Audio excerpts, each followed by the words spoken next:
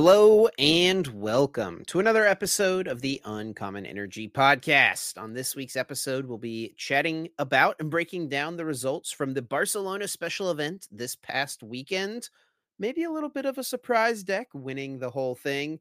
And we will also talk about the Curitiba special event taking place this weekend down in Brazil, down in South America.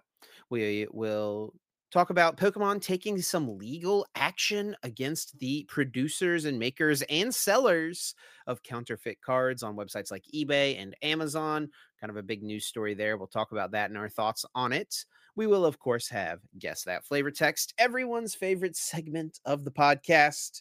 And then we're going to close out this week's episode by chatting about Pokemon Scarlet and Violet 151 set to release this Friday. We're going to chat about the new set coming out and 5 cards that we personally are excited to try out, things that we think are going to be solid.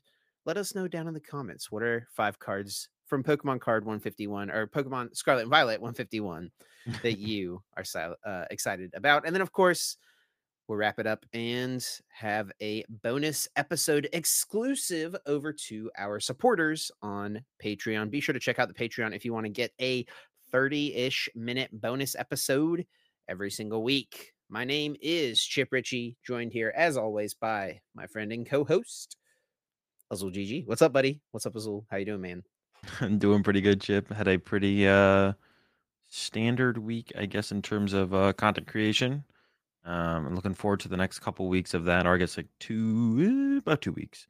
And we're gonna get ready for. I got a lot of traveling in October. We got Peoria Regionals, Sacramento Regionals, and then I got TwitchCon the week after that, and then the week after that is Toronto Regionals. So I got 4 weekends in a row of travel entering October. So I'm enjoying the lack of travel right now here towards the end of September. But it was a fun week. I did do a VOD review of the Barcelona special event over the weekend. Actually, VOD review day 2 with Grant Manley, which was fun to have someone else on there to talk Oh, about that's cool.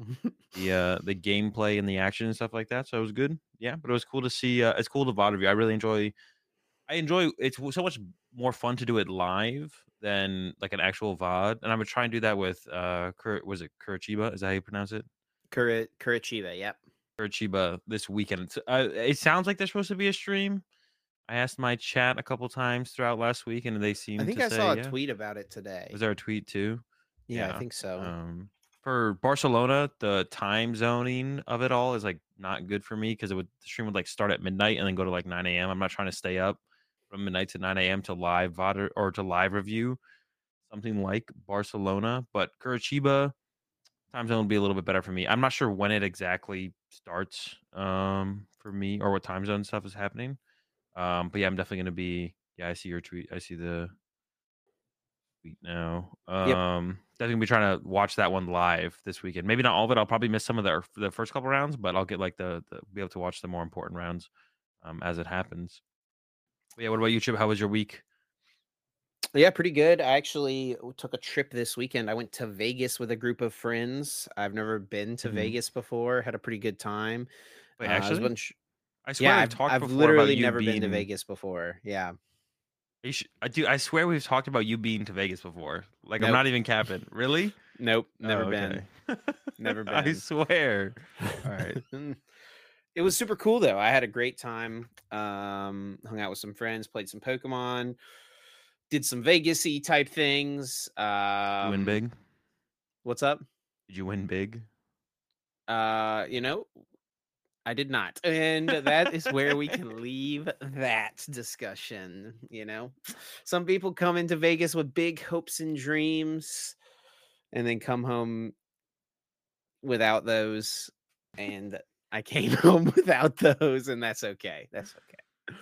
No, but it was a fun time. It was good to catch up with a bunch of people. And yeah, truly was a blast. That's cool that you and Grant did that. I actually didn't realize you had Grant on to do that with you. That's definitely really cool. I actually, on my flight, Delta now is starting to like roll out Wi-Fi on some of these longer flights, so you can like just watch YouTube videos on your phone during your flight.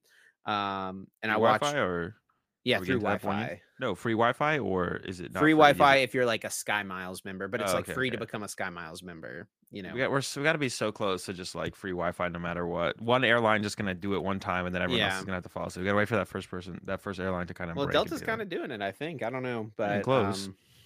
yeah, I remember watching a video with MKBHD. Do you know who he is? A big tech YouTuber. That sounds familiar. Yeah, he's like like 15 plus million YouTube Oh yeah, I know subscribers. who you're talking about. Yeah, I know who Yeah. you're talking about. And it was like a Q&A someone did with him on, and it was like the question they asked was like, why is Wi-Fi on planes like such a difficult thing for us to like make happen technically? And his answer was pretty much just like he thinks it's like super complicated, but I don't know like the exact thing, but it's like it sounds like they're getting to the point where it's going to be more of a doable thing, and it's not going to cost you like $20 or $30 for one flight to be able to do that. But anyway, so since I had Wi-Fi, I actually watched your VOD reviews on my plane of the Pittsburgh regionals, because I think it's like super insightful for sure to like be able to like see inside the mind of like why certain decisions are right, certain decisions are wrong, stuff like that. And Yeah. it just like good breakdown. And I'm sure like for the players who are getting their matches reviewed by you, it's like like literally like a free coaching session. Like people want to get on stream just because they like to be on stream, but they should really want to be on stream because Azul can review their match and they can like get feedback and learn how to become better. Like that's honestly maybe one of the best selling points of getting on to the broadcast. So but yeah, it was cool. It's cool to I'm excited now to go back and watch you and Grant. I hope Grant didn't like go in too hard on anyone for making too big of mistakes. But Yeah, maybe like I'm generally pretty like straightforward and like harsh myself. I did the air quotations for anyone who's right. listening.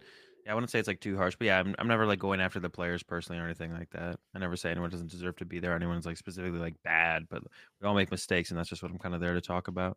But it's fun to do it with like someone else there for sure. Yeah, it's like some of my most popular content when I stream it. It's not my most popular content when I re-upload it to YouTube.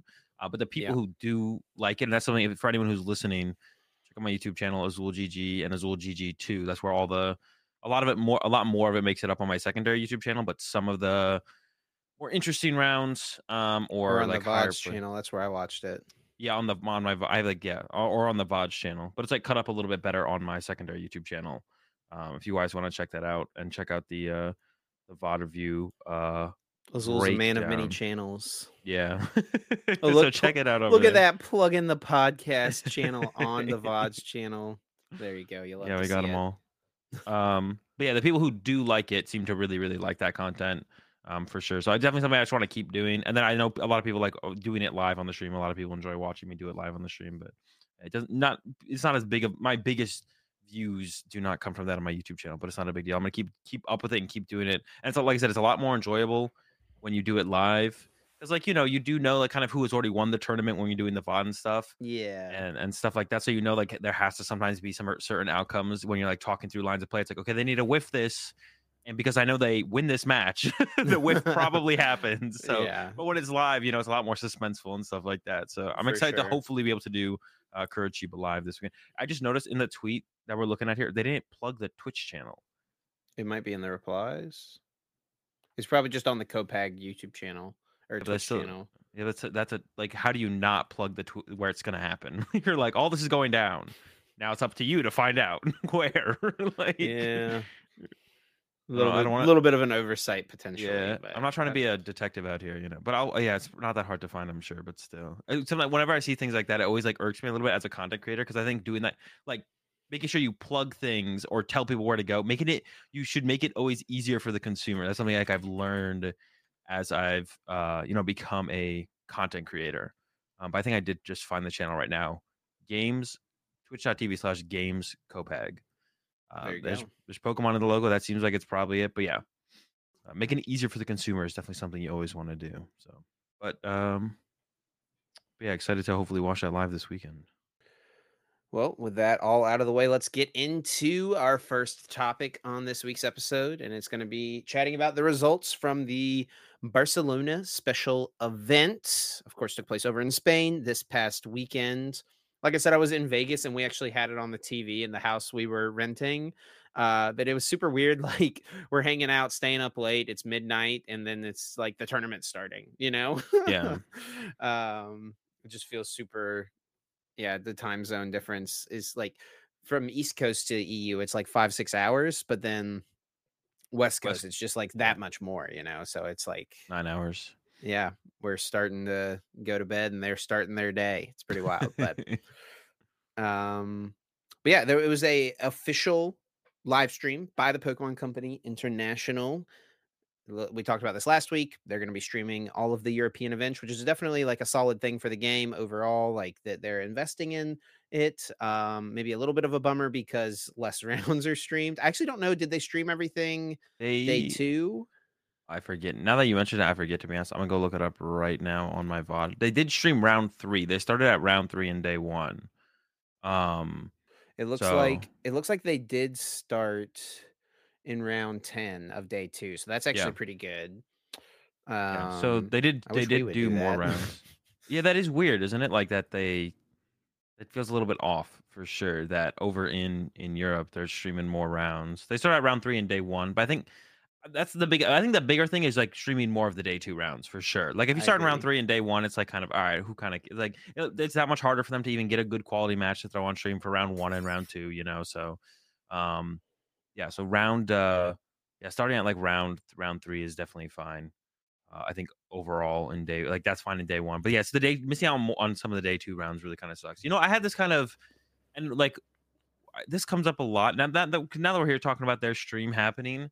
I really think it is, and some people like I saw someone like tweet out, and I think it is important to like showcase newer players who haven't been on stream before, Yep. and stuff like that. But I think like it's also a pretty big deal to like put familiar names out there. I think it's more important. Like Yeah. that's like should be the baseline to start with. Like I've been watching a lot of CS:GO tournaments recently in like the mornings when I'm getting like ready before I start my stream and stuff. A lot of Mhm. European CS:GO tournaments are happening, and there was one happening over the weekend, and this kind of like it hit me as like how important it is to have familiar names there. There was a CS:GO. It wasn't a tournament, but I've been turning into the rest of this qualifiers like in the morning sometimes. But there was 2 teams didn't recognize the names at all, and I was like, okay, I'm just not going to tune in. Like I don't know these teams. There was no big name team. But whenever there's been at least one of the 2 teams be a big name, I always tune in. But I was like, I don't recognize these 2 CS:GO teams. Why would I ever tune into this? And that kind of made me think, okay, like, how much does that apply to Pokemon and big names of Pokemon? I was like, that has to still apply, right? I would like, and I've talked about it before. I like much rather tune into a stream, and it's usually European streams for me because I'm playing at the North American ones. Like if Stefan or Tord or even like Fabian here, like if I recognize Fabian's name there, I'm much more likely to want to tune in and watch those streams. Yep. When it's just Joe Schmo versus Joe Schmo, it's like, especially in early rounds, it's like how much more do I care about this game? Not as much. Yep. But it's good when you get like a known player versus someone who it is their first time. But I think I don't know. It's something I've seen discussed on Twitter recently. Is just making sure that newer players get their first time on stream, whatever, which is still good to have happen. But I think yeah, it's not bad to show the same names over and over and over again if it keeps viewers interested. Yeah, I Something to mean, watch. I think it is important to do both of those things, give new people a Yeah, chance, but then also feature like the heroes that we already have, right? The players that yeah. we already know who they are. I just think And it's yeah, pretty and we do try to make a conscious effort to do like both of those yeah, things. Like we know going into a round when we're picking 2 players that people don't know, it's like we're trying to build up a story of, maybe a new hero in the future, something like that. Like round 7 or whatever it was in Pittsburgh, we had 2 players who we'd never had on before, but they were both like content creators, right? So like people who are yeah, involved in some way, one of them being a Pittsburgh local, right? um so it's like there's conscious efforts to do all those things, but it's also funny too because like I see all the posts and stuff like that, and it just like some people will see the one round that we feature someone who they've seen 20 times and they're like, why are we featuring the same people over and over again? And then also some people will see the round of 2 random people that they've never heard of before, and it'll be like, why are we featuring these people whenever yeah. Tord's This playing in the tournament, yeah.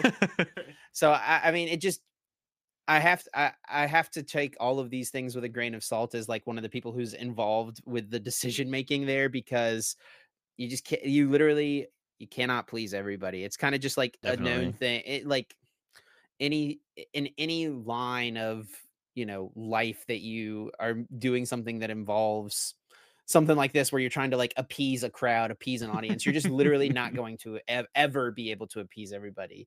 But it's like Yeah. a difficult thing to understand and accept, because we try to do both of those things, but then it just doesn't matter because one round someone will say, "Why didn't you do this?" And then one round someone will say, "Why didn't you do this?"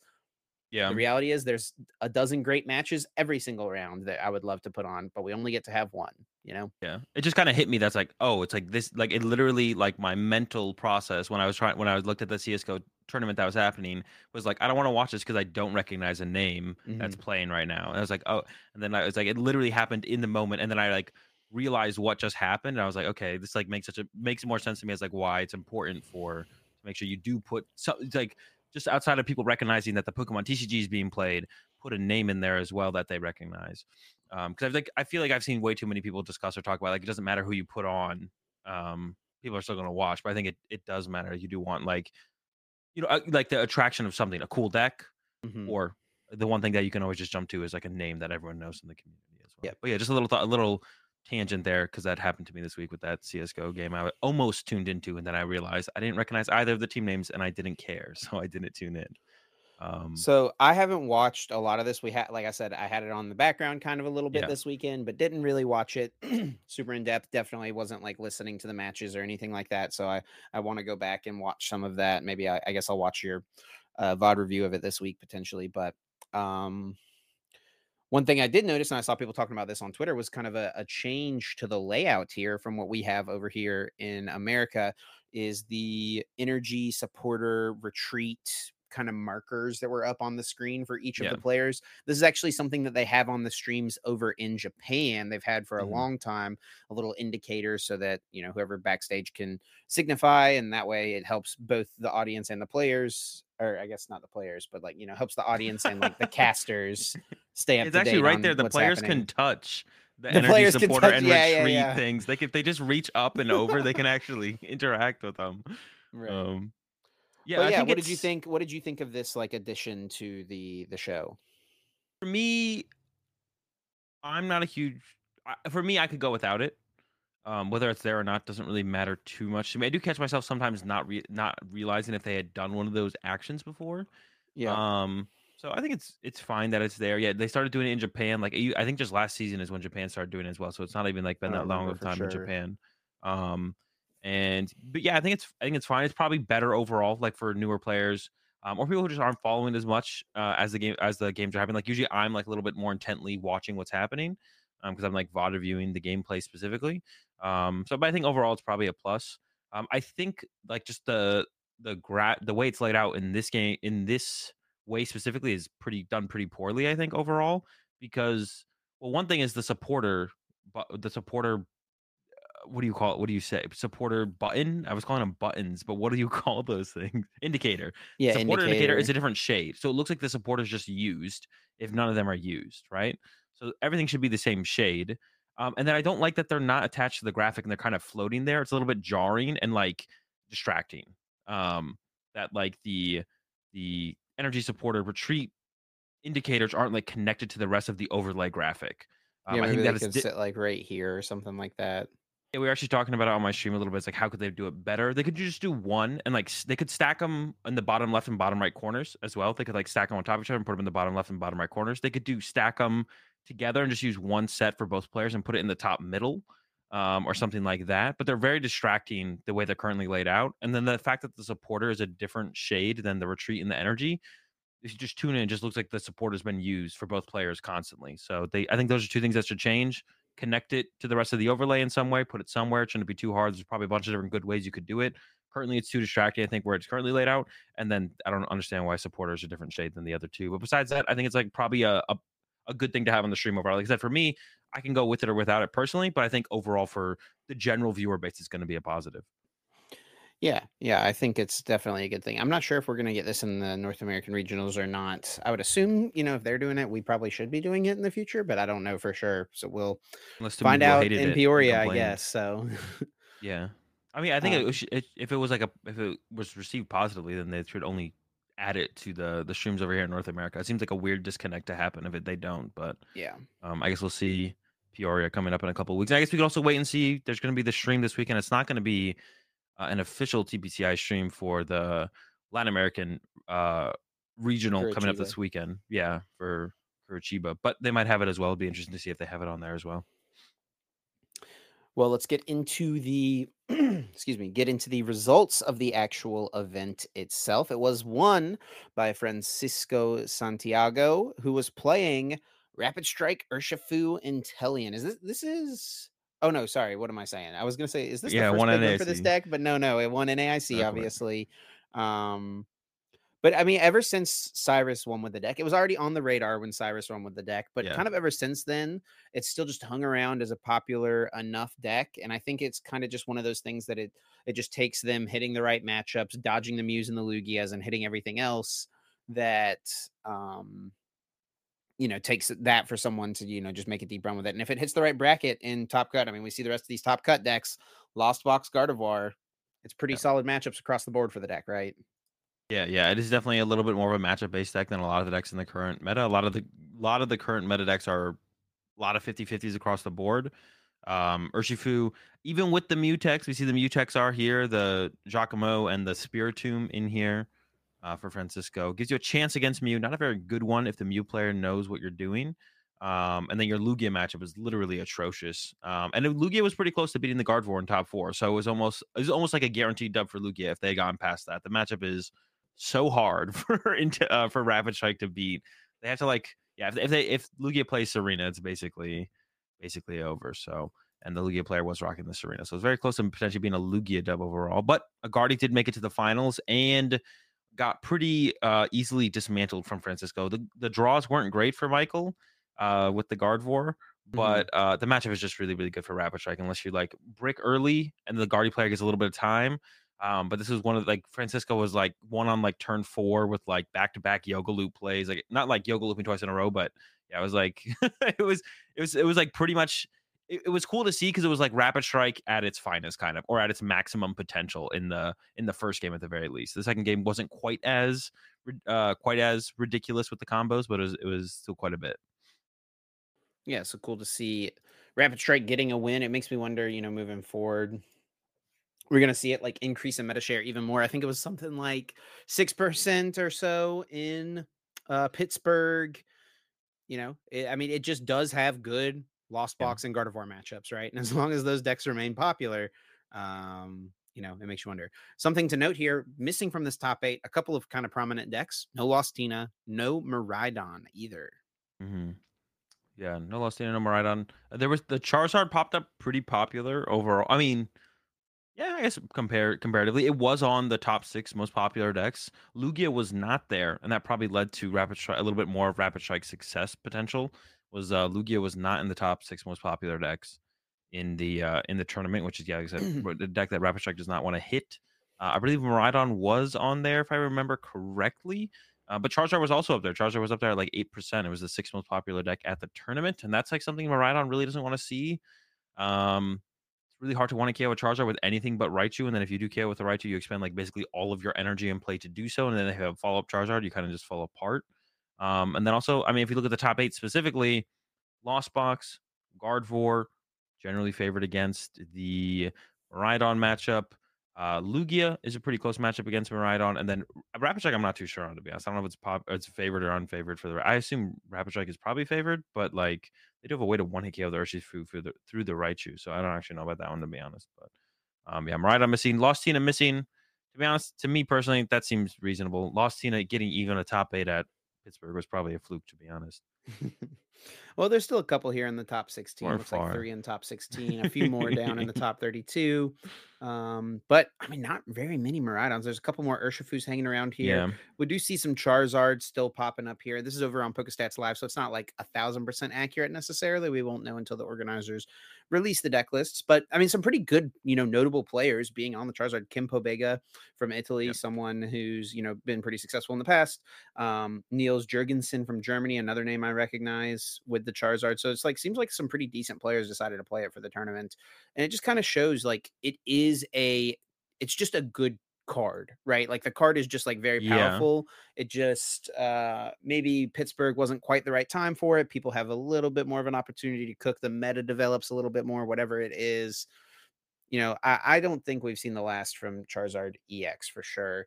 But I think it is interesting that the list that did the best from Alberto here is one that is not kind of the standard list, right? It's not the Arceus with the Pidgeot is what the way we see most people playing it. It's actually using a Comfey Lost Zone box engine. It's pretty much just like a Lost Box deck with like a 303 Charizard crammed in here to make it work as well. So you've got Cramorant, you've got Sableye. Also, what do you make of this version of the deck? It's interesting. I was actually trying out like a Lost Zone build pre Pittsburgh, and I feel like you get off like the turn two Candy Zard pretty consistently. I wasn't running it with. I was actually running kind of similar to Kim's list, where it was like the Lost Zone stuff, but no Sableye, no potential for the Greninja attack, which is basically what Kim was running. It was just like Lost Zone plus Zard, and that's it. And it felt pretty consistent. With the Sableye and stuff, the Sableye fixes like a ton of your math for sure, because that's like one of Charizard's biggest thing. We see people like playing like a Choice Belt and a Vitality Band to try and fix some of those weird numbers that come up with the deck to help you get cleaner KOs. And you do have to like kind of take a turn off to like attack with the Sableye. But when it fixes like not the numbers for just like your next knockout with Charizard, potentially like a future knockout as well, or especially against the Gardevoir matchup, being able to get like a double KO on them, one hit KO in a Charizard, they have to definitely like put a ton of damage on something to be able to get one hit KO on a Charizard. Then you can clean up a Sableye after that. I feel like Sableye is such a powerful Pokemon. You got two powerful Pokemon. It definitely makes the deck powerful. And then you even have like the ability to utilize like the Greninja and stuff in there Yeah, the as two well. water So energy is kind of crazy. yeah, only two gates as well. So how consistently are you gonna be able to utilize the Greninja? Not often. I think Alberto even tweeted basically I think he said that he was like lost on a water energy more often than not, and that just made his opponent have to play around it. Like just kind of like representing the threat of it was more of an impact than actually utilizing it. It seemed like. I mean, if they don't respect it throughout a game, you don't have to get that lucky to pull it off by like a turn 3 or turn 4 potentially. So you'll be able to get there eventually for sure. I actually found is this the day one? Yeah, I found the day one percentages for decks. It was 16% Lost Tina, 13% Gardevoir, Screenshot it 11% and send Lost it here in Box. Discord, and I'll show it. Okay, good call. We do see it was 3 Lost Box in the top 8 as well. None of them getting much farther, probably due to the Charizard and the Urshifu in cut as well. Like those seem like two pretty miserable matchups, honestly. And especially if the Charizard, does the Charizard having does the Charizard having Sableye like make the matchup that much worse even? For what deck, sorry? For Lost Box. Like the fact that they've got this massive HP thing, but then also at the end of the game they can like threaten the spread damage of Sableye. Or do you think it doesn't make Maybe that big of a difference in that matchup? probably not too big of a difference. I wouldn't imagine it does. Overall, I think Lost Box is probably content with the with you. They want you to use Sableye, basically. So a lot of For the sure. lists we've looked at for Charizard are the Lost Box version. So it does make me kind of wonder if the way the graphic in like the data gets broken down here, is that grouped in with Lost Zone Box here, less so than Charizard? Because this Charizard EX is shown Yeah. alongside Arceus, right? Yeah, where I don't know where they're going. Well, I sent you the day 2 stats as well. Maybe you Yeah. could look at that versus the PokeStats live breakdown, because it says what there's 4 or 5 Charizard decks in day 2. How many Charizard decks are in day 2 here that are like currently listed on live? 1, 2. Well, see this, I 3. don't know Well, which just count all the version. just count all the Charizards and see how many. 1, That's 2, 3, 3, 4, 4, 5. 5. Is that Is that all of it? That's all of it. Yeah. And there's all of So it. I think Charizard's probably being counted in that Arceus. I think someone in my stream said that that's what it was as well. I mean, I don't know where they That's got the good, yeah. information from, but one deck I did want to make note of was this is what I kind of said, I think, on the last podcast, is like Lugia almost feels like a deck that Europe won't play. And it wasn't in the top 6 most popular decks. I'm sure it wasn't far behind Charizard at the 8.4%. It was probably around like 7, right? But we saw the day 2 conversion was very good then, right? It went from not on the day 1 graphic to the second most popular deck in day 2. Lugia was, so made its way up there. Kind of I feel like proving its power level in the current meta, which is it's a deck that I definitely think pretty highly of right now for sure. Because no one's really, I mean, the Temple of Sinnoh just don't exist. No one's doing it. We saw like one Temple of Sinnoh from Yeah, Radner at Pittsburgh who got ninth, I but none think of the you would Guardians are have. putting it back in. So I think you would have pushed harder to play Lugia in Pittsburgh if you like enjoyed the deck. yeah, maybe a bit. Yeah, it's just not fun to play. It's a good deck. I think it's very powerful right now. But if I can avoid it, like if I don't think it's that broken, it's just such a miserable experience to play.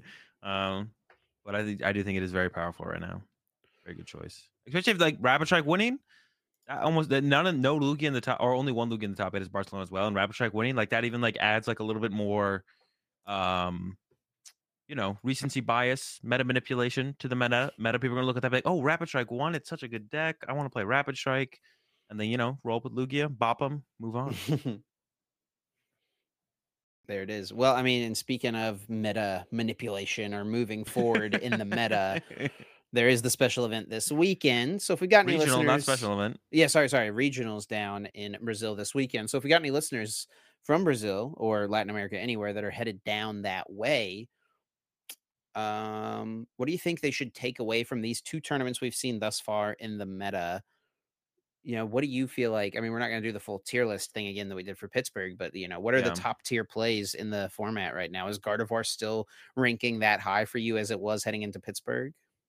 Yeah, I think so because I don't expect Rapid Strike to get out of hand or anything like that. So I think Gardevoir is still like my tier S deck in the form. The reason I like have Gardevoir at tier S is just because I don't think it's like that much better than anything else. But the only bad matchup is Rapid Strike. Whereas like I think Lugia is a really good deck. I think I think Lost Box is a really good deck. I think Rapid Strike is a really good deck as well. But if there's too much Mew or too much Lugia, Rapid Strike suffers. If there's too much Lugia, Lost Box suffers. So like there's something suffers to everything. Gardevoir's only thing it suffers to is Rapid Strike. But the thing is, like Rapid Strike is a deck that is a little bit more fragile in the meta than something like a Lugia.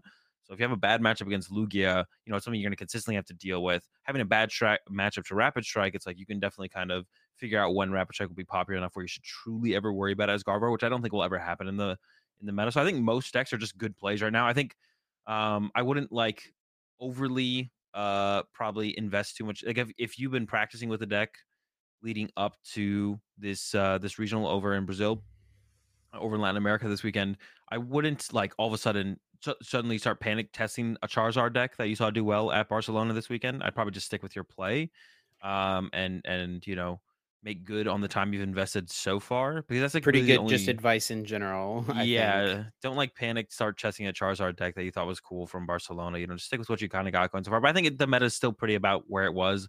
A lot of really solid plays right now.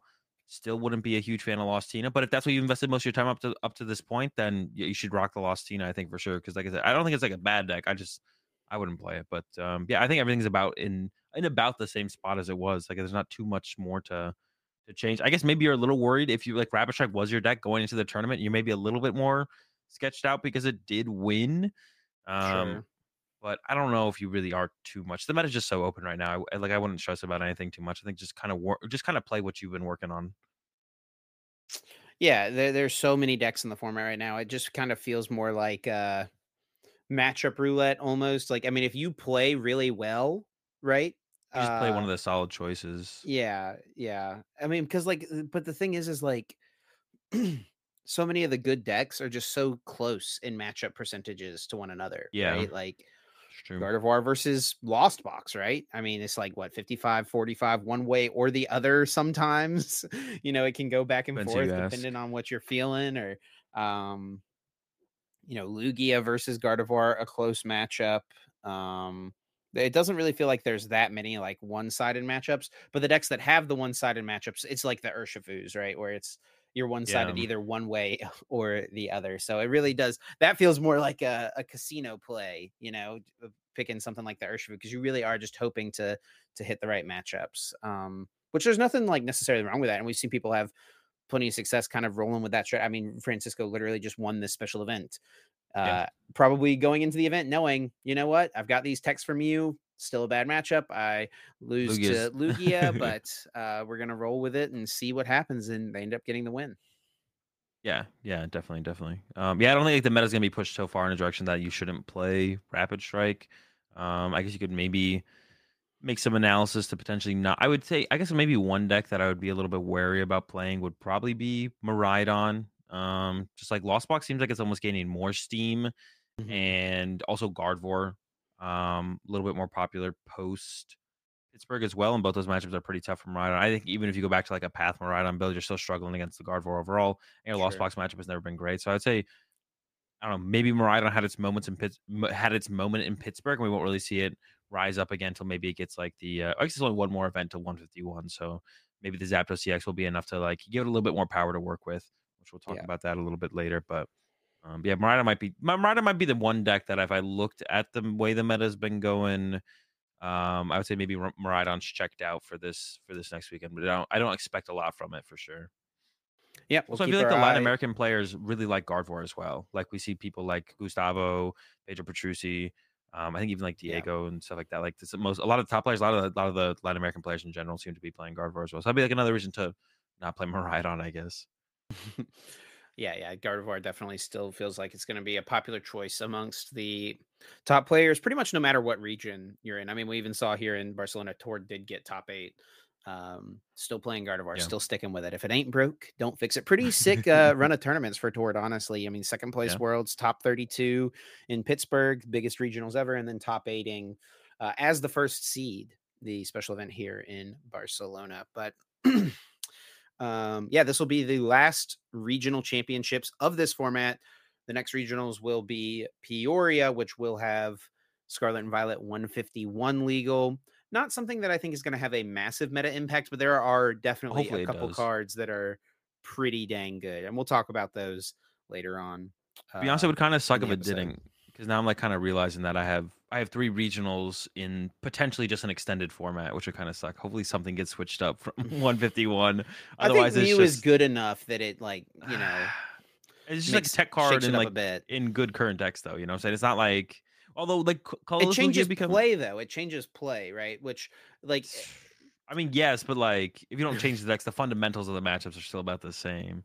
I mean, you know what? To be honest, if Mew makes every deck with Greninja like not good, I'd be fine with that. Like that'd be a good shakeup. I'd be down for that. Like slows the I don't format think it's down. gonna Maybe happen. battle VIP pass isn't as important. That's not gonna happen. Yeah, fair. We gotta wait for rotation on that. To be honest, this is like the one time I kind of wish rotation hit sooner because like I definitely was a fan of. I'm definitely the fan. I've been a fan of the idea of getting us more synced up with Japan for forever, and it seems like that's happening. Right, the set release of Paradox Rift is like a week after the the effective set in Japan, right? And then our Mhm. rotation has followed Japan last season, and we haven't heard anything about rotation this season, and usually you hear Right. about it before World. So our rotation is 100% going to align with Japan this year. So it'll be in January or February, I assume, which is good. But to be honest, if we got like an early rotation this year and then went back to like the matching up with Japan next season, I wouldn't hate that because then Battle VIP Pass would be gone and we could Whatever gets move on from VIP it. pass out sooner is what Azul Yeah, is voting dude, for. if they just banned it, to be honest, like I mean, they're not going to do that, but I would be down. I'd be down. Restricted to one of or something like that. Yeah, Ace spec pass. A Do it. spec pass. Okay, well, with all that being said, we can move on to our next topic. We will, of course, next week be talking about the results from Curitiba. So you definitely want to stay tuned next week for that. We'll keep our. Do you want to do a prediction? I guess real quick, what deck we think will win? Yeah, we could do Just one prediction little quick here. prediction. Yeah. Um we could do two in there. We could do like what deck we think will win, or should we separate it maybe? All right, we Let's could just roll do with it. We're not making the what decision all right, live what deck will here. win? Yeah. Uh there's just too many good players. I'm going with Gardevoir. Too many good Latin American players play Gardevoir. It's got to be the Gardevoir. Yeah, I feel like that's a solid choice. For me on my end, I think I'm gonna pick. I guess I'll just pick Lost Box to be honest. Feels like the other safe choice, kind of besides that. Like you said, it does feel like Lost Box is picking up a little bit of steam right now. I don't know if it's the Kyogre or just kind of turbo. It feels like even after Estrada won with Kyogre, it didn't really affect much that happened in Barcelona. I didn't feel like, we didn't see like Manaphy's and Mews. I don't feel like, did we? Or anything like that. But Just Lost Box in general feels solid. Probably Turbo Box. Yeah, definitely. Actually, we should go back on our or am I tripping? Did we have any predictions last week for? I think all we did was what players we thought would do the best. Oh yeah, who'd you end up picking? Do you I picked remember? Stefan and Adam Hawkins. I don't even know if Adam Hawkins was there, to be honest. Yeah, I'm not sure. I picked Owen. Owen, I think, Yeah. lost the one and in. Picked I Owen thought Owen didn't and make it, or was that Brennan that didn't? One of the brothers didn't even make it to the tournament. I think they both ended up going. Yeah, because I think Brendan made day two, lost the one into Oh, top eight, and okay. Owen didn't make day two. I think they were debating not going, is what I understood from the tweet, because like their flight got canceled or something, and then they had to like But get they a new made it flight. work. Yeah, and then the other one I picked was Magnus, and Magnus was in day two. Yeah, I think we're gonna give you the win there. I don't Yeah. think either of my two players made it into day two, unfortunately. Let's do It one. just be like that. Let's do one more prediction real fast, and let's pick a player. Which player do you think will place highest? Who's your pick for highest placing player? My pick for highest placing player. Well, I want to pick someone who I think is gonna play. Well, it doesn't have to be Lost Box. It says just have to place higher than the player I pick. Yeah, but like I'm gonna double down on my investment. You know what I mean? Let me just look at the leaderboards real quick. Who Scroll do through you some of think these names. Who do you think will also play Lost Box and place very well? Right. Let me look at 2023 because a lot of these names 2024 right now is like the Early cup players who are grinders. the cup grinders. Yeah, exactly. Oh, Yeah. Fabrizio. I feel like Fabrizio. Fabrizio only plays Mew, so Oh, that only would not plays be. Mew. I'm tripping then. Okay, I'm misremembering. Well, I mean, maybe as of late hasn't, but like Fabrizio's the Mew demon for sure. What you go ahead? You pick first. All right. Well, I'm gonna. I was gonna keep it simple and probably just pick Petrucci, but I'm gonna go with Pedro Petrucci. Yeah. I was gonna be Also, simple and Pedro pick likes guard. Pedro, I am so kind I'm of gonna doubling just down pick too. Pedro. I'm kind of doubling down on mine too because Pedro has been playing a lot of guard for us. So I guess I'll go with William Azevedo here. William kind of changes what he plays pretty regularly. You know, he's bouncing around between a lot of decks. He has been playing Gardevoir most recently, it looks like, but he played quite a few different things last year. So maybe he'll hop off the Gardevoir train and move over to move over to Lost Box. the Lost Box. All right. Well, we each got a player. We each got a deck for the tournament this week, and we'll see how it all plays out. I'm excited to hopefully watch it live. I mean, there's a stream, so I should be watching it live. I don't know what time it starts, but that's the plan. You'll figure it out, buddy. I believe in you. It'll probably be they're like 1 hour ahead of Eastern time, I think. Okay, yeah. So I'll miss the first couple rounds, but no, wake up early, rise and grind, buddy. Come on, get in there. I'll probably start my stream about like 10 a.m. my time, but all right. Well, we can move on to our next topic here. This is something that was reported by PokeBeach. And it was that Creatures, which is, the company in Japan that makes the Pokemon trading card game, designs all the cards, those good things. Creatures has announced that it will be taking action against those who sell counterfeit Pokemon cards on auction platforms in Japan, for example. They name replica Pokemon cards and metal Pokemon cards. It does specify here in Japan, so it does make me wonder, like, if this is gonna really have much of an impact on what's happening in America right now. But like, if you just hop over, let's go to like Amazon here real quick, and you type in Pokemon cards, which is what 90% of like parents and grandparents are gonna do. I'm actually not seeing. I feel like I usually log in here and I see like all these gold cards, the ones that are mentioned here, like this metal Charizard VMAX that's pictured. I'm actually not seeing it even here on Amazon right now, but not uncommon to see these things popping up in like kids binders and stuff like that. Like multiple times I've got kids in my neighborhood that have come up to try to trade cards at the house here and stuff like that. And I'll look through their binders and have to break the sad news to them that this like page of 30 metal cards that they have, they're not authentic Pokemon cards. They are cool looking for sure. Yeah, that's yeah, it is. I see. I mean, yeah, just in Japan, so I don't know how much TPCI cares about this, or if creatures would ever, press your TPCI to care more, I guess would be like a potential question as well. But yeah, just cracking down in Japan. I mean, it makes sense, right? I wonder how far that ever goes in terms of just shutting down non-official Pokemon stuff as well. But I'm sure they're not ever like they're not trying to go to extremes. Yeah, I guess it's maybe just like the cards more so in general. Um, Auction platform is this so eBay? What else Yahoo is an Auctions. auction Yahoo platform? Auctions is huge in Japan. Oh, really? Yeah. Is eBay as big in Japan, or is Yahoo like the? Mercari. It's not as big, but it is in Japan. It's just not as big. Most people who sell on eBay in Japan actually like sell overseas to Americans. Okay, makes sense. Yeah.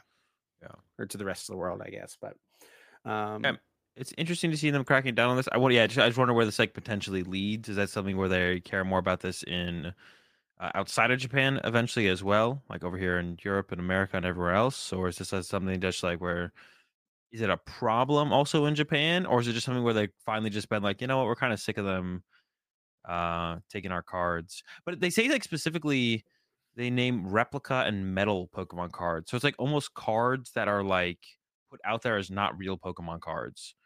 As opposed to like what am I thinking with that? Where am I trying to go with this?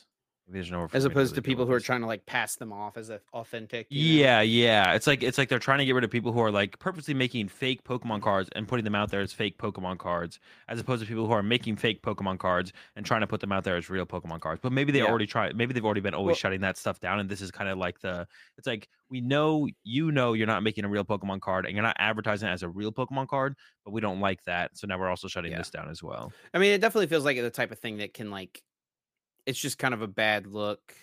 It could be It can brand leave a damaging, bad right? taste in like imagine you're a parent or grandparent, you buy these cards for your kid because you And think that you got a good deal on eBay or Amazon or whatever it is. You think they look cool. You get them for your kid. The kid loves them, thinks they're awesome. They go take them to school, show them to all their friends, come back home sad because they found out their cards aren't real. That yeah, just they kind of come back leaves home. a bad taste in your mouth as the person buying the Yeah. cards to like ever even want to buy any cards in the future. Yeah, like Trainer Chip told me my cards are fake. Bro, Trainer Chip is dead. Come on now, get with the program. Chip Richie told me my cards are fake. Yeah, that makes sense. That makes sense.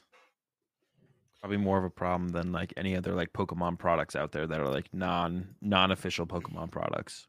And their statement here, I mean, it does specifically say counterfeit items interfere with the integrity of their products. Because I mean, it's just Yeah, in general a bad look. I feel like, yeah, yeah, because it still has your product name on it. It still has your characters on it.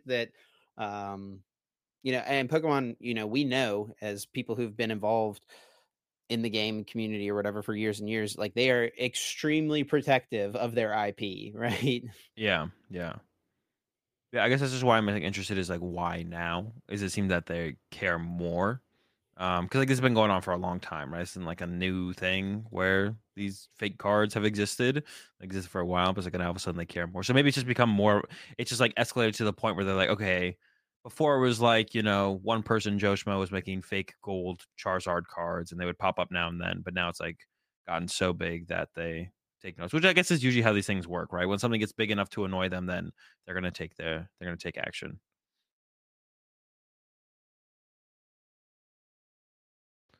All right, Chip, you're muted. I know you. I know My what you're bad, my talking bad. about. One of the things I did see in the Poke Beach comments here was someone saying that they hope this doesn't like impact people who sell like custom Pokemon cards.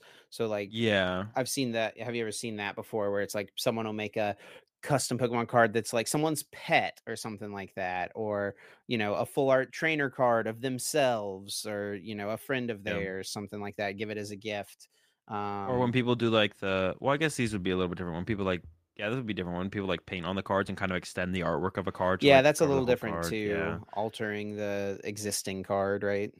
yeah, I think that yeah. all those things for Pokemon feel like they're definitely like The other things are like they less maybe don't love malicious. it, but this is like the counterfeit cards is definitely worse than those things. I feel like at least. I don't Yeah, know. I mean, all the things that you just meant to definitely feel way less malicious than Yeah. something like this, right? Where it's like they're trying to, and also like they're trying to put out a product that like trying to more so pass as a Pokemon card and trying to make a profit off of it, as opposed to someone being like, saying, for sure this isn't a real card because you're the trainer on the card, so it's not real for sure, right? So Yeah, no, people who are doing those things, they're not trying to like pass them as authentic Pokemon cards for sure. But yeah, we just wanted to kind of give an update here on something that felt like a little bit of news happening in the Pokemon world. We'll see if maybe this extends outside of Japan in the future. Maybe TPCI will make well, I don't think. See, the thing is like I don't feel like TPCI would make an announcement that says like we're cracking down on this. I think they would just do it. it Like would wait, probably get out that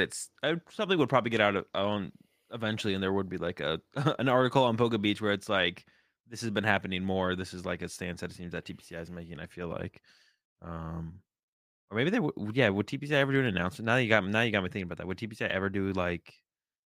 Yeah, I don't think they would announce it, right? That would sounds like it would just start no, I think they're happening. just sending out cease and desists. Yeah, yeah. It would maybe get out there. We'd maybe hear about it that it seems like Pokemon's going after, Mm-hmm. or TPCI is going after people for having fake cards or distributing fake cards. I guess more so than anything. Yeah, I don't think Part of like me is yeah, I almost don't. wondering if this is like kind of already happening because I'm like just like scrolling through. I just typed in like Pokemon cards on eBay and Amazon, and I used to every time I would do that, I would see a lot of them, and now I'm seeing less of it. I do see it a little bit here, like here on eBay. Let me pull it up here on the YouTube video for everyone. We see this like Pokemon Gold foil pack 55. Like this is all like gold fake cards, right? Here's Yeah, like a fake gold, like, and they're selling it as like a isn't metal that Mario card. I feel card like if you real? click on I yeah, thought the there is a Mario card real was real. version of this card, yes, but like this person is Oh, selling this like gold plated version. And I feel yeah, like even in the description they have to say something like, you know, not a real. it's not yeah. It doesn't really say anything about that. They are really upselling it though. The cards are beautifully designed, featuring vibrant colors and intricate details that truly capture the essence of the Pokemon characters. The gold metal gives the cards a premium feel and makes them stand out from other Pokemon cards. So I mean, to that sentence right there almost makes it sound like they're trying to like say it's like a better than real Pokemon card. Yeah, you thought your Pokemon cards were good, but I made my own Pokemon cards and they're better. Right. I mean that's like whoever wants like the best the gold Pokemon cards. Yeah, it's funny. You always just add gold to something if you're trying to make it more premium. Yeah, I'm actually just like looking on Etsy now that you mentioned on the other Yeah, ones. that's another There's big marketplace that has a lot of yeah, these things. But all right, well, we just wanted to give that update. We'll keep our eyes on it. Maybe TPCI makes an announcement. Probably not though. But yeah, well, maybe you'll see less of these popping up in binders in the future years. Who knows? With that yeah, being said, probably though, no, best go for the ahead. kids. Probably best for the kids. So Chip or Trainer Chip doesn't Chip Richie doesn't destroy their dreams, telling them they have fake Pokemon Got to cards. break it to them. Let them down easy. Let them down easy. Yeah.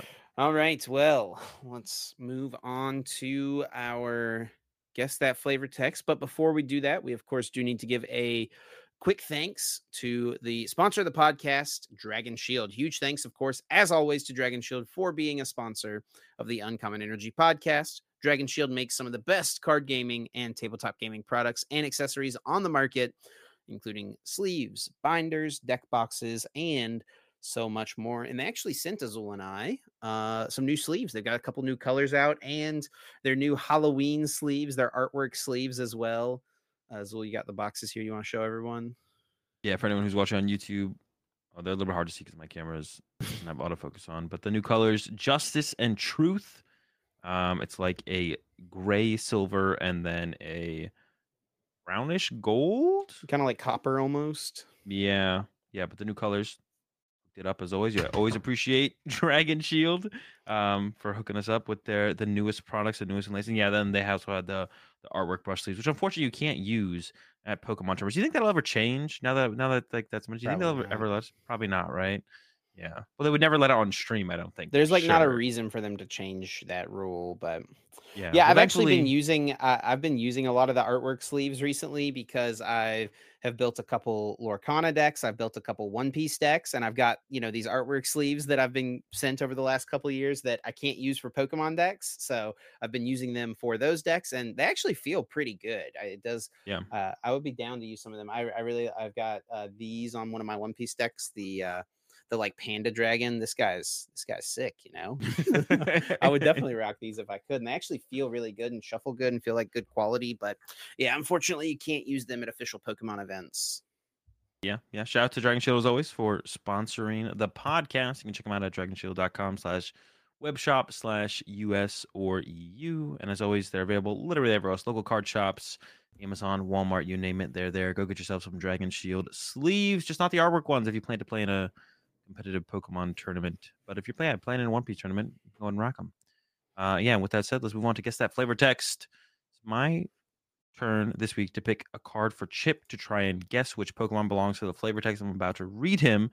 If Chip gets it right on the first guess, or gets it right without using any lifelines, Chip gets 4 points for each lifeline used, -1 point. Lifelines are what set the card is from, what stage the card is, read an attack name. Chip, are you ready for this week's flavor text? Hit me with it. Let's go. I think it's very possible you just get this one. Oh, so sick. Because it feels, it's like lore heavy. So if you just know the lore, then I feel like you just know it. All right. It brought rains by opening portals to another world. It was revered as a bringer of plentiful harvests. You didn't get it immediately, so I feel like you don't just know it. But that's what I was saying. Like when you read that, it's like, yeah. There's just like feels like it's definitely like a mythical Pokemon. Is what my guess is. Like maybe some legendary, but probably like a mythical Pokemon. I'm leaning towards like Manaphy right away, but I don't feel like in the lore, does Manaphy come from like different worlds? I don't know that for sure. I mean, in the fact that you said it's like a bringer of rainwater, definitely feels it like. doesn't say it's from another world. It just brought it by opening portals to another world. Okay, but like I don't know that Manaphy. I know someone over there does that. What? Read me the flavor text one more time. It brought rains by opening portals to another world. It was revered as a bringer of plentiful harvests. I don't know if Manaphy knows anybody in other worlds. The bringer of plentiful harvest line is what's kind of catching up with me here, and I think like would that just be based on the rain though? Well, okay, you're trying to like trip me up. I feel well, like I'm just saying, like the rain. The rain leans me into like thinking about a water. That's Pokemon. how stuff grows, Chip. Like right, but the bountiful harvest. Plants need rain. The bountiful harvests thing really sounds a lot like Shaman, to be honest. I feel like it could be Celebi as well. I think either of those two. I think those are my 3 front runners. It's probably like Celebi, probably Shaman, then Celebi, then Manaphy last. But I just don't know that any of these Pokemon are opening up portals. I think Celebi is the one who's most likely to be opening up portals. Why is Manaphy open up portals? I want why? what? I don't think it is. That's what I'm saying. Oh, I think Manaphy it was. Opening I think it was most likely. No. Least likely. I think Celebi is most likely to be opening portals. Bro, aren't Manaphy and Fion like connected? Why is Fion not in your thought process there? Is Fion just? I don't. Aren't they like the same think thing? Fion is like baby Manaphy, pretty much, right? Something like that. I don't know as much of the lore about this section. You're definitely just trying to distract me and trip me up, though. So I need you to be quiet. All right, I'm going to use a lifeline here, though. I'm going to just start with what set the card is from. It is from Arceus. Platinum Arceus. Okay. I feel like it just has to be Shaman then. Okay. I'm gonna walk in Shaman. Let's see it, Azul. It is not Shaman, Chip. What? No. Oh. I'll go through the last couple lifelines here for anyone who's listening, and then you can have one more guess if you want, Chip, at the end for 0 points. It is a stage 1 Pokemon. Oh gosh. With an attack Hyper Beam. You got a final guess, Chip? A stage 1? With Hyper Beam. From Arceus. No, I don't think I do. I mean, all right. Yeah, go ahead. Is Bronzong, but of course, the bringer of rain and plentiful harvests. Bronzong. How could you forget? But this is one where I read it. I was like, if you just. How is anyone ever going to get this immediately? I mean, I was like, I don't know. You decipher stuff pretty elaborately sometimes. So I was like, if you get to asking the other lifelines, I was like, well, if you ask stage 1, then you're gonna lock it on that. And then I was like, the 2 attacks were Wide Laser or Hyper Beam. I was like, well, if I say Wide Laser, I feel like that probably, I don't know why that would tell anyone it's Bronzong, but I was like, that seems like a more specific attack than Hyper Beam. So I was like, I'm Does gonna look at Hyper Bronzong Beam attack. even learn Hyper Beam in the games? Like, I would assume so. Is that actually like canon with the cards? Like if the Pokemon can't learn in the games, do the cards ever have the attack? I don't know. Are you gonna look that up right now? Can you I'm gonna learn look up Hyper if Beam? I'm just looking up if Bronzong can learn this Hyper Beam, right? move in like Platinum. I assume it can. I just assumed that was actually always a thing. But now that you mention it, I actually don't know. I don't even know. I just thought it was like canon to the video game. Whatever the cards had as attacks, they could also have in the video game. But I guess I could see the card game is different to an extent, of course. But It can learn Hyper Beam in Generation 4. man, come on, Chip. You just I need to ask a know. couple more questions. You definitely would have been off Shaman and Celebi pretty fast. You think you would have ever got I to would have Bronzong, never though? gotten this though. I Really, even definitely with would have never gotten this. Okay, yeah. I All wouldn't right. have thought of Bronzong as a Pokemon that knows Hyper Beam. Let us know if you got. I feel like this was a kind of hard one, to be honest. So if anyone listening got Bronzong as your guest, definitely let us know. Yeah, let us know down below. And then yeah, we got 151 coming out this week. I'm excited to play with the set. I actually plan to do. I do like 12-hour streams usually on set releases, and I plan to still stream on Thursday when the set drops on PTCG Live. It won't be my normal 12 hours though, because like I forgot I had a dentist appointment scheduled for Thursday, and I was thinking about canceling it, but I was like, you know what? I haven't been to the dentist in. Well, that's not true. I went for a checkup to this dentist. I hadn't been to a dentist in like 5 years. I mentioned this on the podcast until I had my checkup, but my teeth are fine. They need to do like a little bit resurfacing of my fillings, and like I have to get my cleaning, of course. But that's what I'm going in for on Thursday, my cleaning. But I was like, I probably shouldn't postpone it. Like I know the new set's coming out, but I was like, I probably should just get it done, get to it. So 151's coming out. Not going to do my 12-hour stream like I usually do, but they're doing something new with the packs, and that's like for anyone who doesn't know, the Japanese packs have God packs where every I don't think card. every set does though, right? I think it does. I could ask Lorelei right now if you want me to. Is she I in think here? so. No, but I can, I could bring her on the pod real fast for a cameo, a guest appearance, a celebrity cameo. Yeah, yeah. Let's ask her real quick. I don't think every set does. I'm not 100% sure, but yeah, Lorelei will definitely know. For those who don't know, Azul's girlfriend, she like streams and does box breaks and stuff like that for all the new sets and Japanese and English and like lots of other card games and stuff as well. So she definitely she's an expert on the subject. But yeah, Danny O tweeted out a picture of an English pack, said it took him 1,500 packs, but they do exist, confirming the existence of a quote unquote God pack. So not every single card in the pack is like an ultra rare level card, which is what it would be over in Japan, but there is a full evolution line in the pack. So it makes me wonder if it only exists for the 3 starters, right? Is it just like a Venusaur, Blastoise? Oh, probably, yeah. Charizard I've only thing? seen them. I've seen more besides Danny's photo, and they were only ever Charizard or Blastoise. I think it's the first time I've seen the Venusaur, but it's always just Charizard, Blastoise, or Venusaur. I'm pretty sure. Yeah, so the 3 alt arts kind of combined in one single pack. Definitely like a cool little chase thing for sure, right?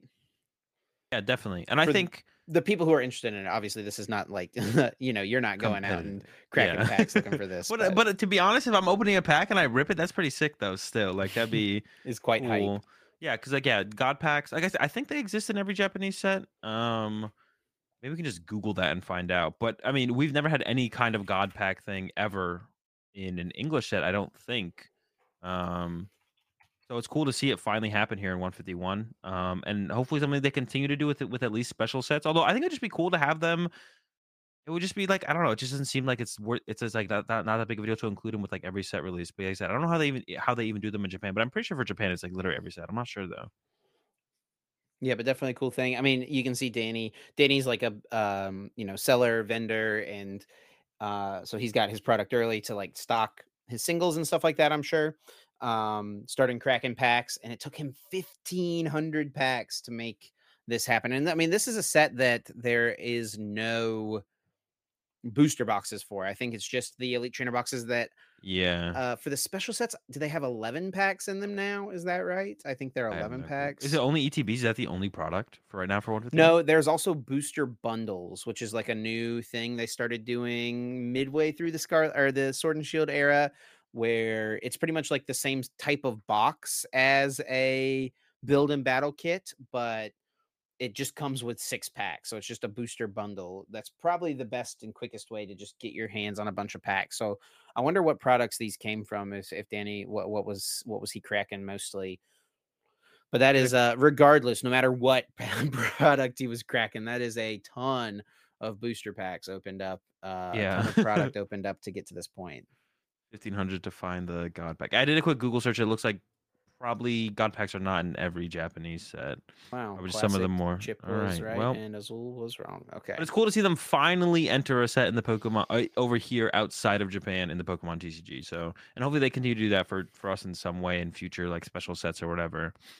Having those kind of God packs, it's just something cool. It's a cool thing to have. And I think it's like specifically the way they did it with the lines is specifically cool. You get like the full alternate art line. Oh yeah, that's super sick, without a doubt. So yeah, I mean, that's just a cool thing we wanted to share, something to maybe look out for if you get some packs this weekend to crack. I'm gonna try to pick some stuff up maybe this weekend myself. I know Azul will not be, but I like to go open up a. Yeah, okay, right, buddy.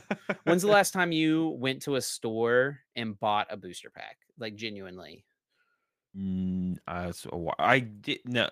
It's been a long, but I did get I did get a pack from Lorelei recently. I bought one of the Lord of the Rings packs from her that could have had the one ring in it. I'm talking about a Pokemon set. When is the last time? But that's still something. Okay. When is surely you can think of the answer to this? When is the last time you spent money on a sealed Pokemon pack? Not like buying singles, obviously. When is the last time you spent money like at a store, online, whatever it was? Yeah, I mean, you're not ever just like checking out a Target and you're like, yeah, you know what? I'll throw $5 at a booster pack. We'll see what I get. No, I can't even think of a product that I do that with in general. I can't remember the last time. Even like X and Y era, maybe that far back. Did you buy an Elite Trainer box for any set? No, I've actually never bought an ETB. I don't think the ETBs when ETBs came out, it was past the time of me going on my way to get products. Mm-hmm. It was the end of the Black and White era. Yeah, even back. Yeah, I've been buying singles for a while now. Converted over to to buying singles and not ever buying products for a really long time. Now that I'm thinking about it, the last set that I remember buying, I think it was Furious Fists. That's the last one. Bought some packs of Furious Fists? Yeah, at a Target actually. Okay. so there you that's go. The last time I remember it. Yeah, that set came out in 2014, so it's been almost 10 years as old. Yeah, it might have been that long, to be honest. I can't remember the last time. And the only reason I've ever gone out, maybe past that, to ever go out of my way to buy a product was literally to get a promo, one of the blister promos for something. But that's not really just to get. Just open Pokemon cards for the sake of opening Pokemon cards. But if there's a $20 collection box that has like the Dragonite V promo or something like that, right? Yeah, exactly. Mewtwo V Union. Mm-hmm. Okay, well, we just wanted to kind of share some of that info about the booster pack, something to keep your eye out on if you're opening up some packs this weekend. But of course, we are mostly focused on the competitive side of things over here. So we wanted to talk about 5 cards that we are excited for. It's not necessarily our top 5, but just kind of things that we think are going to be fun to try out, that we think have decent competitive potential maybe, or that, are at least going to be fun to experiment with. And the first one here, Azul, that we wanted to talk about is Blastoise EX. I'm just going to read the cards real quick as we go through. For anyone who doesn't know what they do, Blastoise EX is a stage 2 water type Pokemon with 330 hit points, and it has the Solid Shell ability. This Pokemon takes 30 less damage from attacks, and then its attack for 2 water energy is Twin Cannons, 140 damage, or 140x. Discard up to 2 basic water energy cards from your hand. This attack does 140 damage for each card discarded in this way. Azul, what do you think of the Blastoise? Yeah, it's tough. It's a stage 2. What are you gonna play it with is a question. The stats are just so high though, right? 330 HP, effective 360, right? For that first hit coming in, they're gonna have to do 360 damage. It's got a path to the peak. There's nothing one-shotting this. Right? Yeah, we're not getting one KO. Giratina V-Star. Yeah, we could get Requiemed. And then 280, right? You're knocking out the Tina V-Star back, right? You're doing 280, but 2 energy for the attack. Can't play Melanie with it. Are we playing Palkia V-Star? probably, and then you need the 2 water energy in hand. How are we getting them there? Chi and Pow, maybe? We're just playing like Blastoise with some Chi and Pow and some switch cards. You got energy Possibly. retrieval to get them Yeah, back, energy right? retrieval, superior energy retrieval. Like we have superior energy retrieval in the deck with B Barrel maybe, and then you got Greninja. Like that gives you like draw for turn plus attachment plus 280, right? One superior does all that for you. So I don't know, like yeah, Blastoise, Palkia, Greninja, B Barrel. All right, we're cooking. Yeah, I mean, I don't think it'll be great. In Japan, it hasn't popped up yet as being like a seemingly like a deck. At like their last major tournament, nothing really popped up from 151 besides like the tech cards, no like main new archetype. So Mm-hmm. from what we can tell from Japan, there's no main new archetype coming to the set, but I think it's one of the potentially more viable EXs to give a shot for sure. Yeah, like you said, stats just good. I mean, it just does like 280 for 2 energy Well, a attachments is little bit more. super, super strong for sure. Yeah, definitely. Maybe this gets better whenever Paradox Rift comes out and we get that item card that lets you ditch a card from your hand to go search for 2 energy, right? Yeah. I could Having a see couple of that being a those. big boost to something like this for sure. Definitely. Definitely, But definitely, yeah, this card definitely. definitely seems solid. Solid show, no pun intended. Okay. The next one is the deck that I think has the most potential to actually be an archetype, to make a new archetype. And this, like, initially in Japan, the thing is, like, our set lineup is just kind of set release is kind of screwed up a little bit, where it's like they had 151 before they had Obsidian Flames, but we're getting 151 after we have Obsidian Flames. So I don't know how much that changes the potential viability of some of these cards. Probably not by much. But the Arbok was one that, like, when Guardy and Lost Box were like by far the two most popular decks, Arbok looked like it lined up pretty well into both of them. It's got 270 HP. The first attack does 70 damage for 2 Dark Energy. Then your opponent's active Pokemon or the defending Pokemon can't retreat. And then for triple Dark Energy, this is like the big attack. It is 3 Dark Energy, but Dark Patch is in the format as well as Yep. Darkrai to potentially recover them. Yep. 150 damage. Your opponent discards 2 cards from their hand. So you're not like completely hand locking people in the beginning of the game. But if you judge a Lost Box player and then make them discard 2 cards, that's annoying. And then at the end of the game, Iona to 2, Roxanne to 2, literally put them to a dead hand, right? And Dark types, you're 1k on most of the stuff in Gardevoir, and then 1k on most of the stuff against Lost Box as well. And if you do run up against like a Dragonite doesn't want to KO you, so you're going back and forth like a 2 KO. So now that we're kind of in a meta though, where Lost Box and Gardevoir aren't by far the 2 most popular decks, I don't know if Arbok is really going to be able to hang and have an impact like it potentially could have. Yeah, this card is definitely interesting. I think it is unfortunate that, like, obviously, I mean, it's probably a good thing that your opponent chooses the 2 cards they discard from your hand. If you Yeah. just got to like pick which 2 to rip out of their hand, that would be pretty busted. But Look at yeah, their I think hand it's pick too would be good. Yeah. yeah, I think it's tough for this to be super super strong just because there's so many answers to it, right? Like even something like Mew VMAX. I mean, they still have Hey, we got a patch 2 that people other can play 3 too. cards in their hand after they draw for turn, right? If you judge them. And you're not even one-shotting Mew VMAX or Gardevoir. You're gonna need some modifier in there somehow, probably Defiance Band most likely, because you will definitely be losing the game, right?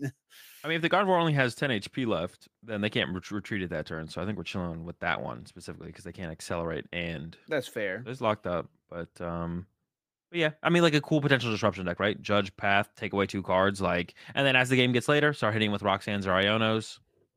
I don't know. Like, it definitely is a cool card to potentially take a look at, but the meta might be too the meta's maybe not narrow enough for it to have like the impact it could have for sure. And that's kind of one of the things with like the release schedule, right? Like the game is designed for the set releases to be Paldea Evolved 151 Obsidian Flames. And then our set release schedule switches that up, right? We got 151 well after Mhm. Obsidian Flames now. So, it's not the game, like these cards are supposed to come out first. And I'm sure the game is designed around that as well. But thankfully, like I said a little bit earlier, was just that our schedules are seeming to get more and more aligned as we are, going through the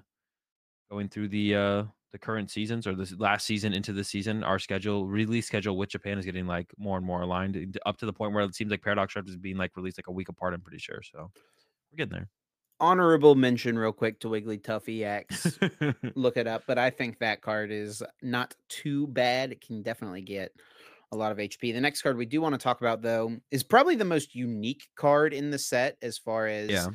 doing something that's never been done before in the Pokemon TCG, and that is Alakazam EX. It's got Mind Jack, which is just a solid attack, 90 plus damage. This attack does 30 more damage for each of your opponent's benched Pokemon. So, you can get up to some pretty reasonable numbers with that for 2 colorless. But the unique part of this card is its Dimensional Manipulation attack for 2 Psychic Energy. It does 120 damage. And this Pokemon can use this attack even when it is on the bench. Pretty unique effect. We talked about this card when it initially came out. As we are getting into the set release this weekend, Azul, what are you feeling about this card as far as its potential? Yeah, initially when it released, like the idea of the dimensional manipulation attack was like really cool, but as we've actually gotten closer to the card coming out, it's like I don't know, 120 damage, and there's not that many things you could sit in your active to have that big of an impact, I guess. Also, your opponent could just bosses orders up your Alakazam, Right. and I feel like being weak to dark right now is like not particularly great as well. Lugia stuff like that has dark attackers. I don't know. Yeah, it seems the attack is cool. It leaves kind of I guess, it feels like it leaves the door open for more cards to have an attack like this in the future. Now they've thought of it, they realize they can put it on a card. Maybe we'll actually see like a good card come out in the future with it. I don't think Alakazam is that card. But I think you can make some cool decks with it. You can leave like Empoleons in your active, you could leave Miltank in your active, you could leave Mimikyu in your active, you could leave who else we got? Did I go through them all? I think that'd be someone else. Got Those someone are else we can leave definitely in the the active. big ones. Yeah, so you can leave something interactive that makes it harder for your opponent to take a knockout, or just like slows them down. Something like the Empoleon V would do that specifically against like Lost Box decks. Is And there then you just anything in the format 120 like from a the bench. Mamoswine GL, that does like passive damage counters while it's active? I don't think so, right? Not that I can think of. You can't really even do anything with like block Snorlax because you're always hitting the active as well with the Alakazam. So, Yeah. otherwise something like that could be cool. Or maybe you could do some kind of weird deck where you like trap something with block Snorlax, hit it for 120, and then you What if it boss was something like else you up. can use this attack from the bench and you can do 120 anywhere? And it would make things more interesting for sure. For some reason, Too I thought that's what good? it did. I mean, I don't know. I don't know if it would be too good. Maybe. I mean, I don't think so because I feel like this would be this would be one of those decks where I could easily tech for it, right? Like maybe for one tournament it would show up with like Alakazam block Snorlax and it would just destroy the tournament. And it's like, okay, from there I'm just gonna put a switch card in my deck. That kind of reminds me of like the when me and DDG played the control Zoroark deck that Danny won LAIC with that year. We played that deck knowing no one had Switch in their deck, But after that tournament, the control Zoroark deck was bad because everyone just played one Switch and the deck was all of a sudden bad. So, Sure. something like that could be good. But yeah, the only 120 to the active, I don't think is enough. So, Yeah, unique card, but probably not good enough. I think the we door's should have open for the mentioned future. we should have mentioned Wigglytuff instead of this. I don't know. It's kind of like the cool. It's like like you said, it is definitely the what'd you even say? Coolest Most new unique thing, most card. unique. There we go. Yeah, most unique card coming out. So I think it's worth mentioning for sure. For sure. But yeah, it probably won't have the impact that it would be probably have been pretty cool to have seen. But the next one we'll talk about, which we'll probably see play, but it is just kind of like a tech inclusion card, is the Zapdos EX. It's just going to slot right in, probably as a one of into Miraidon decks, and we actually already saw it see some success at the tournament in Japan, 3,000 player tournament. Miraidon took it all down. They included the Zapdos EX alongside the Hawlucha to be able to abuse it a little bit better. It's got the ability Bolt Float. If you have any lightning energy attached to the Zapdos, it has free retreat. So it can be like a consistent pivot alongside being a decent attacker. And the attack is 120 damage and then does 90 damage to one of your opponent's bench Pokemon that has any damage counters on it. So that's why they include the Hawlucha if you want to get a more aggressive attack off with it in the early game. But they can also clean up knockouts later in the game as well. So just kind of a card that's just going to increase the power level of Miraidon. I see this just kind of just being immediately included as one of. There's not really any other lightning deck in the format to take advantage of this, though, which kind of just is the Miraidon deck. Yeah, and I feel like if you're playing this, you definitely should just include the Hawlucha for sure. Just give yourself at least that option. It's like such a small, like I think this card just Yeah. naturally kind of fits decently in Miraidon anyway. And Make it Lost just feels Box like bench their just Manaphy. one card inclusion that can give you such a big burst if your opponent doesn't respect the potential of you putting it out. Now, I also could see just like not playing this card. You've got Mew EX coming out, and that can just be your free retreat pivot in the deck and also be Yeah. a good attacker for you. It's a little harder to get the Mew into play because obviously you can tandem unit down the Zapdos. You can't do that for the Mew, but Mew is probably just overall still the more powerful card. but the Zapdos is certainly cool. I could see not playing it at all, but I think it probably is worth playing at least at the start, and I definitely would include it with Hawlucha. Yeah, yeah. It definitely seems like a pretty easy one of inclusion. But like you mentioned, you could be good in there as well. And that's what we saw from the list over in Japan. It was not only rocking the Zapdos, but probably what is the going to be the best card out of the set, and probably a pretty good card for a pretty long while. Unfortunately, it's not bringing us a new arc. The best card from the set usually brings us a new archetype. I feel like this set, I don't think we're going to see. We might not see a new competitive archetype, but yeah, the Mew EX 180 HP. It's got the restart ability. Once in your turn, you may draw cards until you have 3 in your hand. So anyone who is familiar with the Instruct Arangaroo, it's back on the Mew. A 2-prizer this time around, though. Probably for the best, to be honest. To have that powerful ability, probably best on something that's a little bit more of a liability. And then for Once the attack, again, the disrespect to Cricketune V is just unbelievable right now. to be honest, yeah, but Cricketune didn't have a good attack. Triple Colorless Energy, Genome Hack, choose one of your opponent's active Pokemon's attacks and use it as this attack. So not too ridiculous. Has to copy an active Pokemon's attack, but it's pretty good in like the back and forth of some matchups. You know, like we saw this also being played in that tournament in Japan in Lugia. So against like I don't know. If you go up against like a T-Tar or anything that hits really hard and you're going back and forth in a 2-prize trade, you can come up and swing back up against like a Miraidon deck. Miraidon does 220. Mew EX does 220 back. It's the KO on the Miraidon. And then also something that Cricketune does not have that Mew does have. And also we don't really have a tool to support Cricketune right now, like the air balloon that we used to have. But Mew has free retreat cost. So it's a draw support Pokemon in the ability with a solid attack, a situationally solid attack that has free retreat cost, which makes it a consistent pivoting your deck as well. Yeah, Mew cards are always pretty good. And this one I think is the same. Definitely a solid one. Not a broken Mew card like Mew Mhm. VMAX, but a solid one nonetheless. Yeah, I was listening to the Tag Team podcast this week, and they were talking about this card. And one of the things they said is that this just like this feels more like a Mew card than something like Mew VMAX does, right? Yeah. Like Mew is the versatile Pokemon, and that was the name of that, powerful ability on the old Mew EX, and even the older Mew EX. It was the name of its Pokebody, versatile because it can just copy any attack in play. Now, this is a little more limited, only a copying your opponent's active Pokemon's attack, but it fits more in line with kind of just like the lore of what Mew is. It can learn all of the moves in the video game.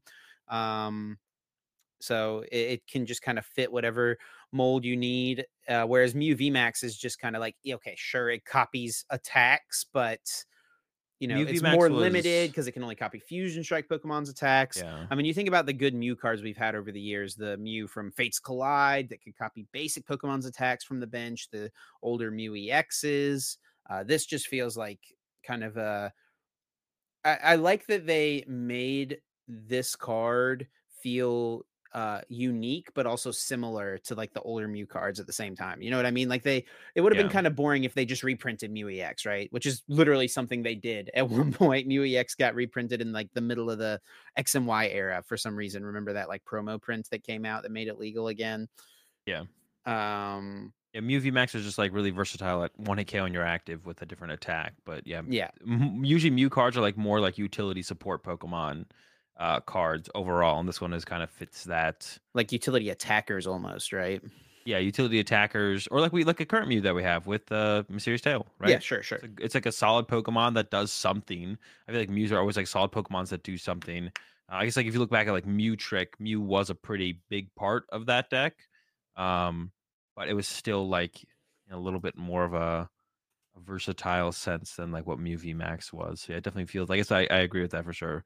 This Mew feels more like a Mew card, definitely. Without a doubt, without a doubt. So those are our kind of 5 cards that we're most excited for. A bunch of trainers we didn't really mention much here, but I mean, I think the big standout ones are definitely the energy sticker, a potential to accelerate an energy into play. People freaked out whenever Turbo Patch was announced way back when, Azul. I'm sure you remember. Yep. Um, haven't seen much panic about this one though, and it accelerates to anything, not just basic Pokemon. It does have to be the bench though. What do you Yeah. think about the energy sticker? I mean, yeah, I think yeah, people aren't freaking about energy sticker because we did have Turbo Patch, right? So yeah, Turbo Patch can attach to the active, but it had to attach to a basic. Energy sticker can attach to any Pokemon, but it has to be on the bench. So I think it would theoretically warrant the same amount of panic if Turbo Patch had actually been good, but Turbo Patch was good in one deck, which was the Turbo Vika Vault deck, and then rotation happened shortly after, and it was never heard of or seen ever again. So I think it'll give some life to make some decks that were otherwise just kind of bad a chance to be like played, but they won't make anything good as far as I can tell for sure. So I don't think Energy Seeker is that good of a card. It'll just make some decks like it'll make some decks that were like truly unplayable, just kind of fun to play now. And then I think one other trainer. I mean, there's a few good ones in here, but kind of the main other one I'd like to mention is the Erica's Invitation. Feels like a pretty good control card to me. Yeah. Your opponent reveals their hand, choose a basic Pokemon you find there, put it onto their bench, then switch that Pokemon to the active spot. So I think this card is like not that good in most things, but I think it would be this will be a card that's played in very specific things. So like, you know, I think back to like this, something like this would have been super good in like ADP, right? Because people went out of their way to not bench things that Yeah. had low HP that could be targeted super aggressively. So if there was like a aggressive deck like that in the format, maybe this card could be good in something like that. But then also it kind of just naturally feels like it fits into a control archetype, right? Yeah, definitely. It's kind of like a combination of what is that card called back in the day that you look to your opponent's hand? Captivating Pokepuff. Yeah, Captivating Pokepuff plus Boss in one card as a supporter. But yeah, not something that's like truly. I mean, to be honest, this doesn't seem like terrible to include in like a deck that like is a more aggressive, just like attacking deck, like a Lugia or a I Gardevoir. mean, Like, if your opponent's bench is full, you can't play it. If your yeah, I'm thinking opponent more doesn't have like any basic Pokemon, you it's can't do it's more so anything with like your it. opponent doesn't have like a two prize Pokemon in play, and like specifically against Lugia, this could be really good because Lugia like purposely tries to go all the way to not bench two prize Pokemon, and then all of a sudden like you got to hold them in your hand, right? So then all of a Bonk a sudden you can hit him with Lumineon. the yeah. That's what I'm saying. Like maybe this could maybe be like a one of in some more aggressive decks, but yeah, Like probably a will just Mew be V like Max. yeah, probably will just be like a yeah. I don't hate it. Put it in a Mew deck. Play Echoing Horn and Erica's Invitation. You just tackle them for both angles. It's like either you bench the Pokemon or you discard it and I Echoing Horn it, or you keep it in your hand and then I hit you with the Erica's Invitation. Or So I it's could in see their it, deck but and none of your cards do anything. that's fine. You're going to lose anyway. So you had to go through one for one of your outs. And if those don't work, you were losing anyway. So, okay. It's Erica's Invitation or bust. So we may as well play it and hope they have something in their hand. But yeah, let us know down in the comments what are the cards you are most excited for from Pokemon Card 151. There's still plenty of other unique cards in here that we didn't mention, but those are the kind of standouts to us, at least at the moment. Azul, any other honorable mention you want to give? I mean, I've shouted out Wigglytuff enough times, I feel like. I think it would just be Rigid Band is the other one. The other item card that I think is like potentially going to see a lot of impact. Stage 1 Pokemon takes reduced 30 damage from attacks. It seems pretty powerful overall, to be honest. Like just a powerful tool card And for you know what you stage can 1 put it Pokemon. on? You know, you could put 4 of them on. No, A stop. Reveroom, Stop. baby. No. And you know how Reveroom can finally get its energy acceleration, get its energy to actually attack. This stupid patch card. The sticker quad Rigid Band Reveroom coming to a PTCG Live ladder game near you. Azul, if that's not the first thing you stream when this set comes out, I'm going to be disappointed. It probably won't. The first thing I'll stream will probably be some kind of Arbok deck because I just want to try and make Arbok work. Oh, well, with that said, I think that is going to do it for this week's episode. Azul, you got any closing thoughts or anything? You ready to send it out? Yeah, no. Thanks everyone for watching. But yeah, I don't got anything. Chip, send us away. Yeah, thanks a bunch. Of course, as always, to our listeners, everyone sticking around, listening, checking out the podcast. If you do enjoy, please be sure to leave us a rating. If you're listening somewhere or if you're watching here on YouTube, drop us a like, a comment, all those things. We asked like a lot of questions this week, I feel like, about wanting people's opinions in the comments section. So drop those comments. Let us know favorite cards from 151, all those things like that. If you want to stay connected with us, the best place to do that is over on the website formerly known as Twitter. You can follow myself at Chip Ritchie.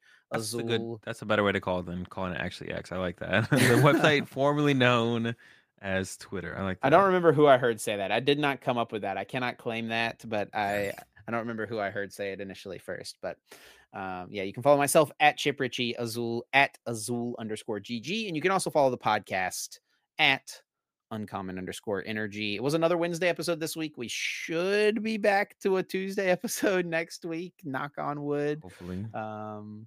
But yeah, Week I mean, I after think it's that, pretty yeah. safe to assume if you don't hear from us on Tuesday, it will be a Wednesday. Maybe we Yeah. should just like update like once a week instead of like having a hard like Tuesday. Because I feel like, especially in October, dude, we're gonna have a really hard time getting these out on Tuesdays whenever we're traveling literally every single weekend. It might be the only one that I'm gonna definitely have to do Wednesday episode will be the week after Peoria, but the other ones I think I get back on Sunday, so I'll be good. But Okay, we'll make it work. We'll make it work. try to make it work. Appreciate the support as always, everyone. Hopefully Tuesday. But yeah, catch y'all next week on Tuesday. Most likely.